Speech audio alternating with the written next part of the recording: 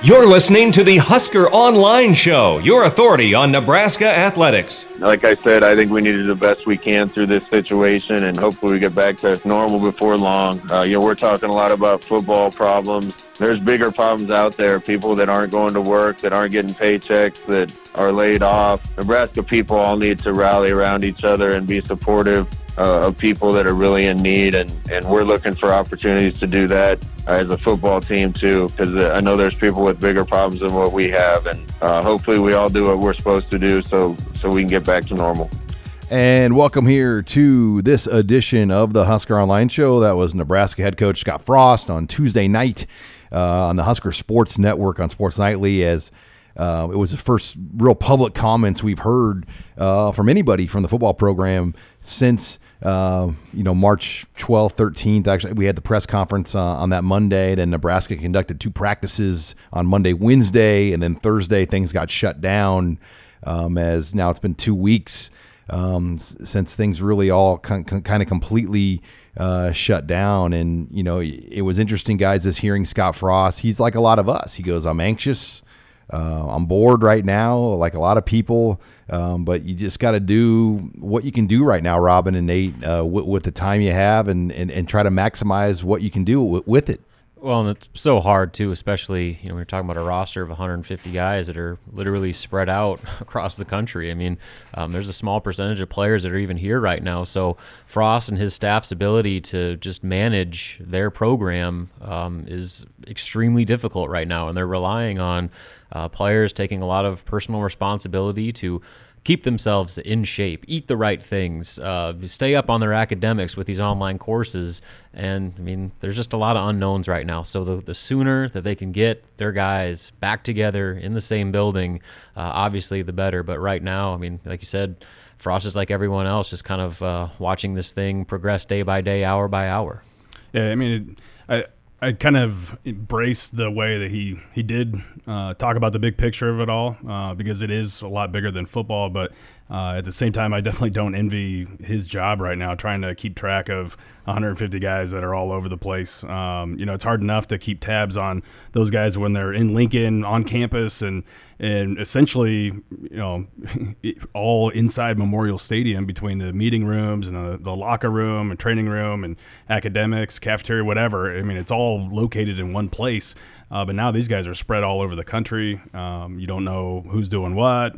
You've got incoming signees that are trying to finish high school that you got to worry about. There's a lot of different things that Frost and the staff are dealing with right now. And let's face it, guys, when you look at what they're faced with, these kids, in terms of the food, the academic side of it, and the strength and conditioning, there's gonna be a drop off. They're just, that's just the reality of it. But can you slow down that drop off with your team?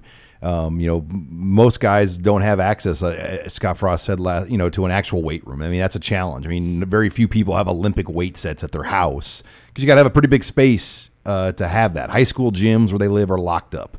There's only one gym we know in Lincoln open, and we don't even know why they're open. It's kind of, so there's really very few places to go and lift other than your house. You can do whatever you have. You can go run outside. You can go run, as Scott Frost said, on a field somewhere, or do agility drills.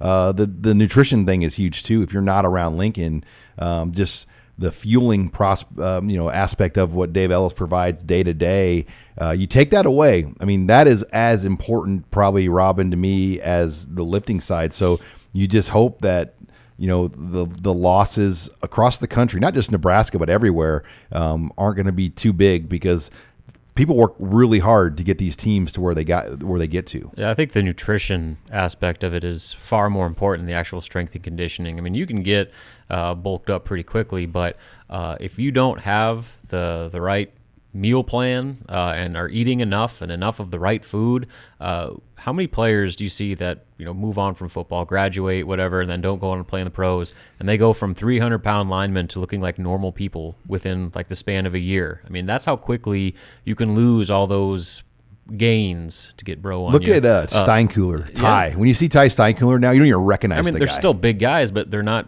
football player. They're not fueled up. Yeah. And so, that's the biggest concern right now, because there are guys that are going back home that aren't around campus that you're relying on them to not only eat enough, but eat the right stuff. Don't eat fast food. And you're talking about guys that have, very limited means, I'm sure, at home to be able to eat that much. Well, they're still getting their checks. Still. But are they going to really spend their $1,400 a month check on $20 steaks at Hy-Vee? Probably not. It goes back to the personal responsibility that you're counting on every one of these guys having. And so that's the next layer to this thing. Assuming that there is a season next year, what's it going to look like with a bunch of guys that are trying to get themselves back into high-level football shape after having limited to hardly any exposure to weight rooms or even the proper nutrition? Yeah, it's totally the nutrition aspect of it all that is probably the biggest obstacle to work around. I mean, there's a big difference between eating 6,000 or 7,000 calories of food that Dave Ellis has personally put together for you in what, frozen pizzas, or I don't know, 20 piece from Cane's. Yeah, exactly. So the Kinetic combo. Yeah. So we love Cane's. It's a huge difference. And so and some of these guys too, depending on where they're at, they might be shelter in place or whatever. So who knows if they're even able to really get out to get a whole lot. So everything. There's so many layers to this. It's crazy to really think about. The financial element, guys, intrigues me too, because let's say they're still getting their check. That we know that, but if you're not able to receive meal services, is Nebraska allowed to reimburse those guys what their meal stipend money would have been on the scholarship? I don't know that. I know Steve Rosen, our business writer, he's trying to put together a story on the financial side of this, and it's not easy to get a lot of answers right now because people don't know. But there is a humongous financial element where this story, Big Ten Media Days, if it happens, we assume it's going to happen. Can you imagine it's just going to be dominated by coronavirus-related things at Big Ten Media Days? Yeah, you'd think that they'd almost bring in all the athletic directors to have a more informed point of view on that. Just to sit there and ask a bunch of football coaches all this stuff. There's a lot that goes well beyond what's going on the field to talk about, and that brings the next question. Assuming there is a season, what's that season going to look like? Are they going to have to alter the schedule a little bit to either reduce the number of games or make it a spectatorless stadium, or are they going to space games out to where you're giving guys maybe every other week to heal and get back into shape and recover with the necessary amount of time without having an entire off season of training yourself? Well, and I think that everything's got to be on the table right now, considering the amount of money that college football brings in and how important it is for all the other athletic programs at each university. Football pays everybody's bills pretty much everywhere, at every school. And so, it's got to happen. Otherwise, there's going to be a lot of other sports that are hurting or going to have athletic to departments shut down. can crumble. Yeah, Nebraska.